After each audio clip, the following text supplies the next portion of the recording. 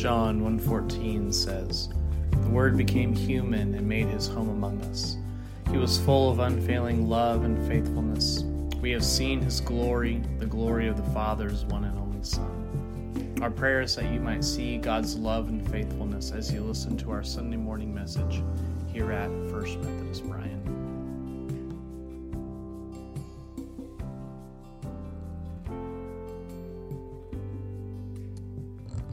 It's good to be with you all today. I appreciate the invitation of Pastor Rick Sitton to speak to you today. And I also am glad Chris mentioned that the children's musical meant extra decorations. I don't think I've ever preached where Lost was on the pulpit. I'm almost tempted to put my hand over it so all you can see is found today. But anyway, we're glad to be with you. I'm glad to see some of the members of our Asbury Sunday school class, too. I'm shocked they actually came. But anyway, I'm here, and we'll be double-heading speaking to them today, teaching after this service, and then preaching again at 11 o'clock. Today we're going to look at a fairly short passage from the book of Hebrews, the very end of the 10th chapter and beginning of chapter 11. So I'd like to read these three verses to you, and they from the New International Version. So hear the word of the Lord. "But my righteous one will live by faith, and I take no pleasure in the one who shrinks back. But we do not belong to those who shrink back and are destroyed, but to those who have faith and are saved. Now faith is confidence in what we hope for, and assurance about what we do not see." This is the word of God for the people of God. You know, sometimes if you are not fully committed to a task, you can wind up in a lot of trouble. Most summers, we would spend a week at my grandparents' place up in East Texas. They retired to about 50 acres south of Jacksonville. And for those of you who are too young to comprehend, these were prehistoric times. And there were no smartphones, there was no internet, there was literally one channel on the TV. They could get Tyler on a good day, and no video games, none of that. So my younger brother and I had to invent things to do to entertain ourselves in the summer. And one summer we came up with an interesting game that actually involved combat between the two of us, which actually that was something we enjoyed anyway. And the game we invented was something we called yellow top weed fights. Now you have to understand, these are weeds that grow in fields or pastures. I've seen them around here, so you may know. They grow about this tall and these little yellow flowers. I don't know the Latin name. If we have some Aggie agronomist in the room, they may inform me after the service, but we called them yellow top weeds. That's what they were. And we discovered in the sandy soil of my grandparents' pasture, at the bottom of the weed and pulled it up, the roots would keep the dirt on it. And this made a very nice weapon to hurl at your brother. So this was what we did. 2 or 3 afternoons, and we would go and select our ammunition and then come after each other. So we were in the middle of one of these yellow top weed fights in the lull in which we were searching for ammunition, when suddenly I looked out in the pasture and I saw what had to be the mother of all yellow top weeds. It was twice as big as any of the other ones in the pasture, and I could not understand what was the secret of this weed's success. Why was it so enormous? Now, you understand this was a cow pasture. And when I looked at the bottom of the weed, I understood why it was so huge. It was well fertilized. And I became elated because I realized there at my feet, with respect to my brother, was a weapon of mass destruction. I reached down and I pulled up that weed and all of the payload, preserving it. And then I put it behind my back and started walking towards my brother. Now, he had his ammunition, but I didn't care if he hit me because it was only dirt, mind you. I got so close to him that there was no way I could miss. I let him throw his weeds at me and get the dirt on me, and then slowly I pulled mine from behind my back. His eyes got this big because he knew the end was near. And then the next thing he knew, all of the contents on the root structure of the yellow top weed was exploding on his chest. And it was, quite frankly, a beautiful moment. The next thing I saw was a change in my brother's expression. His face turned red, steam was coming out of his ears, and I realized the next thing that was about to happen was he was going to kill me. So I turned around and started running as fast as I could across the pasture.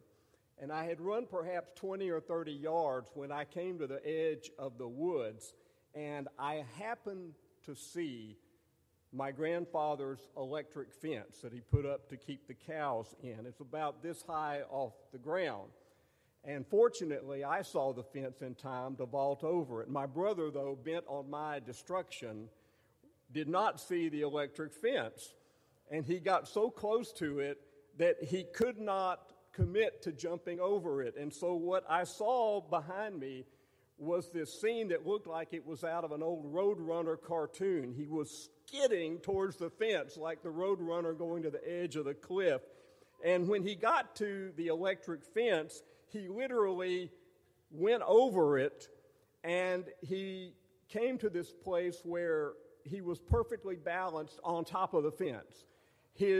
There was so much weight on his hands that he could not stand up and get off the fence. And there was so much weight on his feet that he could not flip forward and get off the fence. And all the meantime, every few seconds, 30 volts was hitting his midsection. Quite frankly, it was the most wonderful moment of my life. Now, I have to tell you, after a few jolts, I did help him off the fence. I've learned that I need to make sure people understand that. He's not still on the fence today. But you understand, he did not jump over the fence. He did not commit to leaping over the fence. And in that time of lack of commitment, he got himself into a lot of trouble. I'm going to tell you today, in a much more serious way, that we have to have the approach of life of having confidence to leap over the fence. And the fence that we must leap over in our faith is the way, the truth, and the life. We have to commit to that. And in the words of the old hymn, he saves us to the uttermost. Too often, though, I think we are guilty of not taking that leap of faith.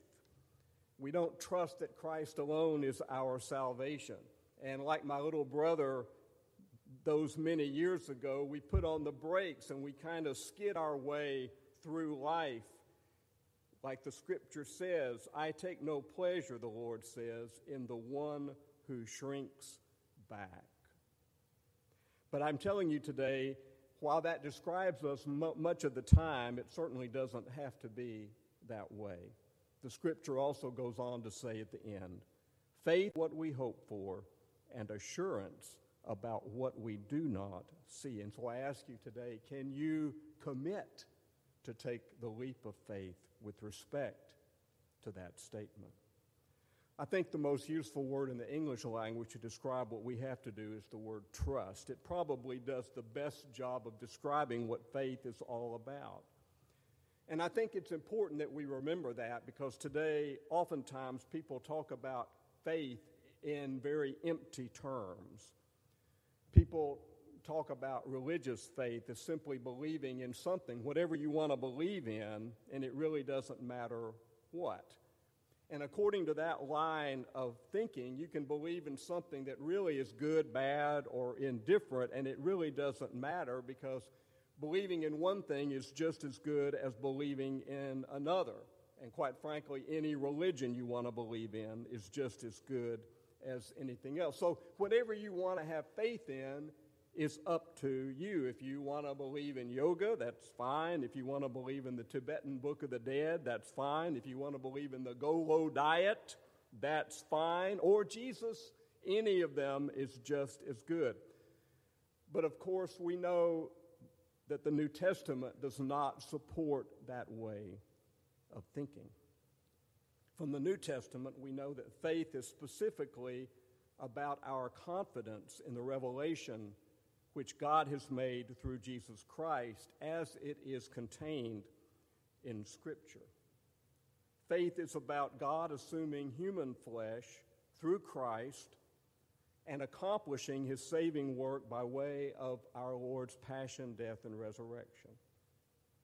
And more than that, and more specifically than that, the saving work of Jesus Christ has your name and mine written all over it.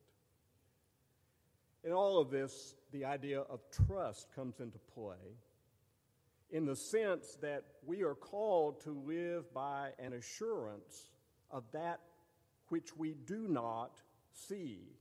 Faith is confidence in what we hope for, the Scripture says, and assurance about what we do not see. The electric fence that we are called to leap over is neither one that we do primarily by way of our feelings and experience, nor primarily by way of our intellect. That's important for us to remember.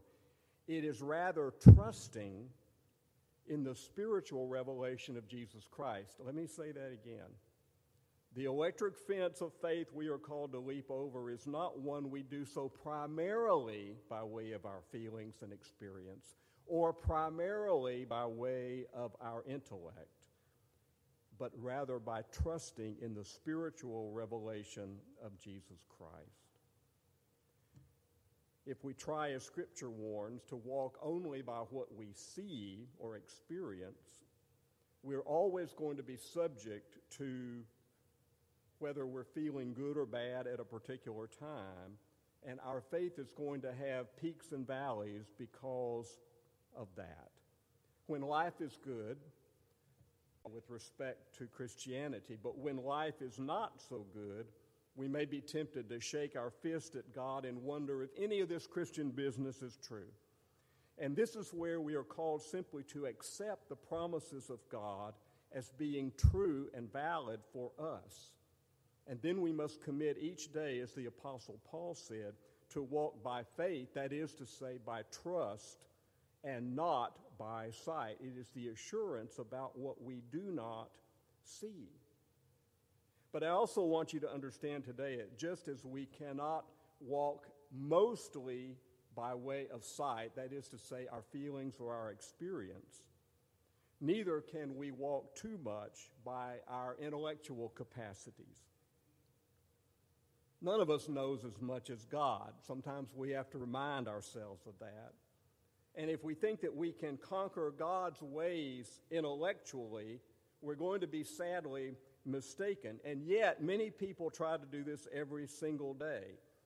And because of this, they're constantly falling prey to their doubts and their skepticism.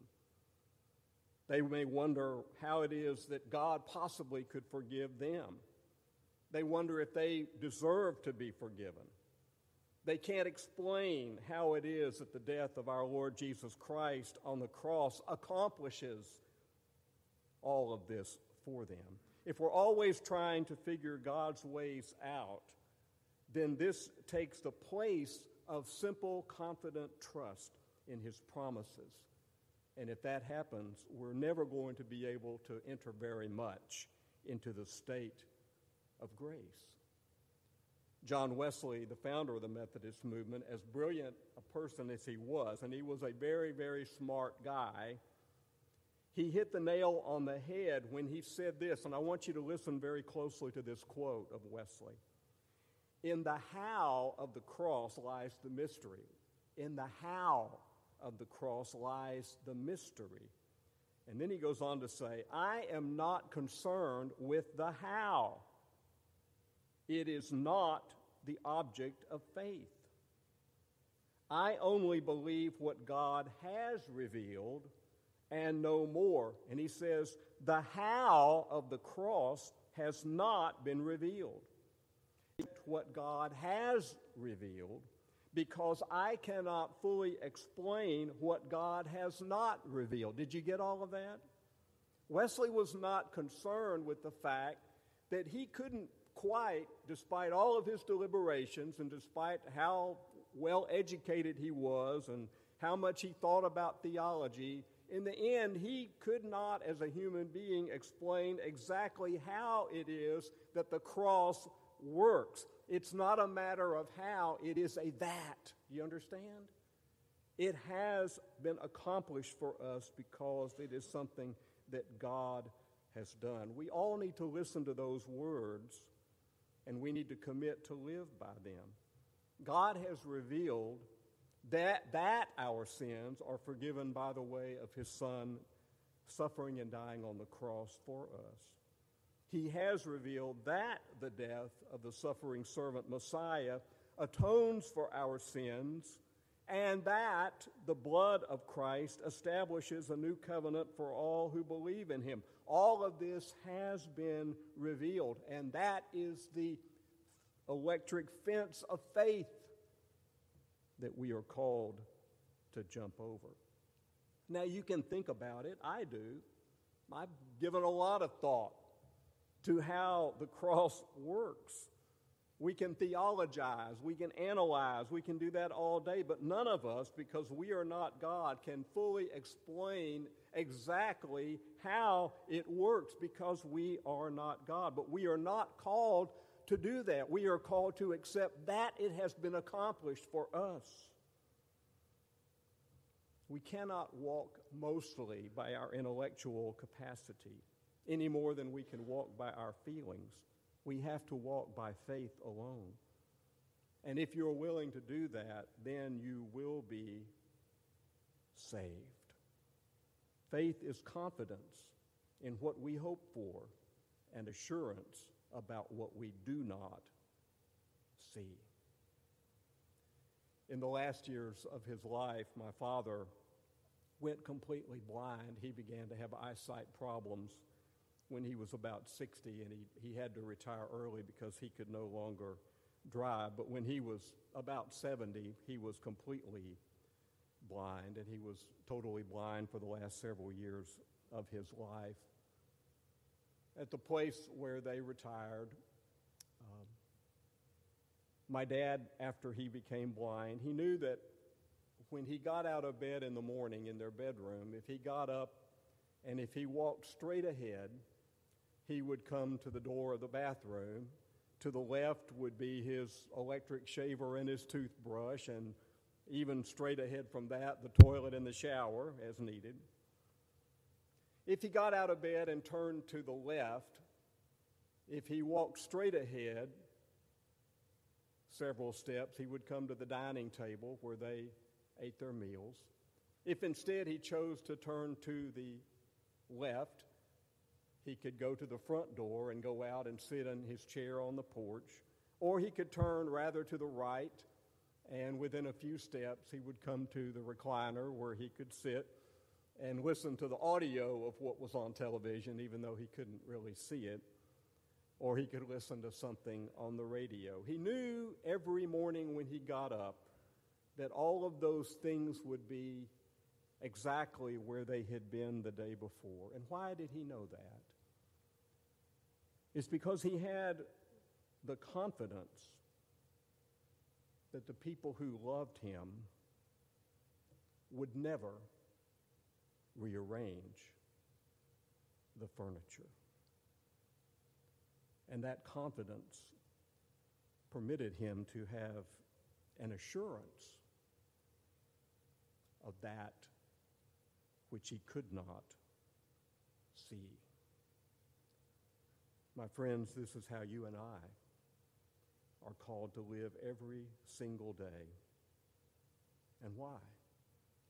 It is because even though 2,000 years has gone by, when it comes to the promises of faith contained in this book, God loves us so much that he has never rearranged the furniture. Faith is confidence in what we hope for and assurance about what we do not see. Gracious God, help us today to walk by faith and not by sight. We pray to have the confident trust in your promises in Christ, that not only are they valid, but they also are true for us yesterday, today, and forever. And we give you thanks for this. In Jesus' name. Thank you for listening with us. We hope that you have encountered the risen Jesus today. If you want to hear more, please consider subscribing. We would also welcome you to join us in person. For more information, please visit us at fmcbryan.org.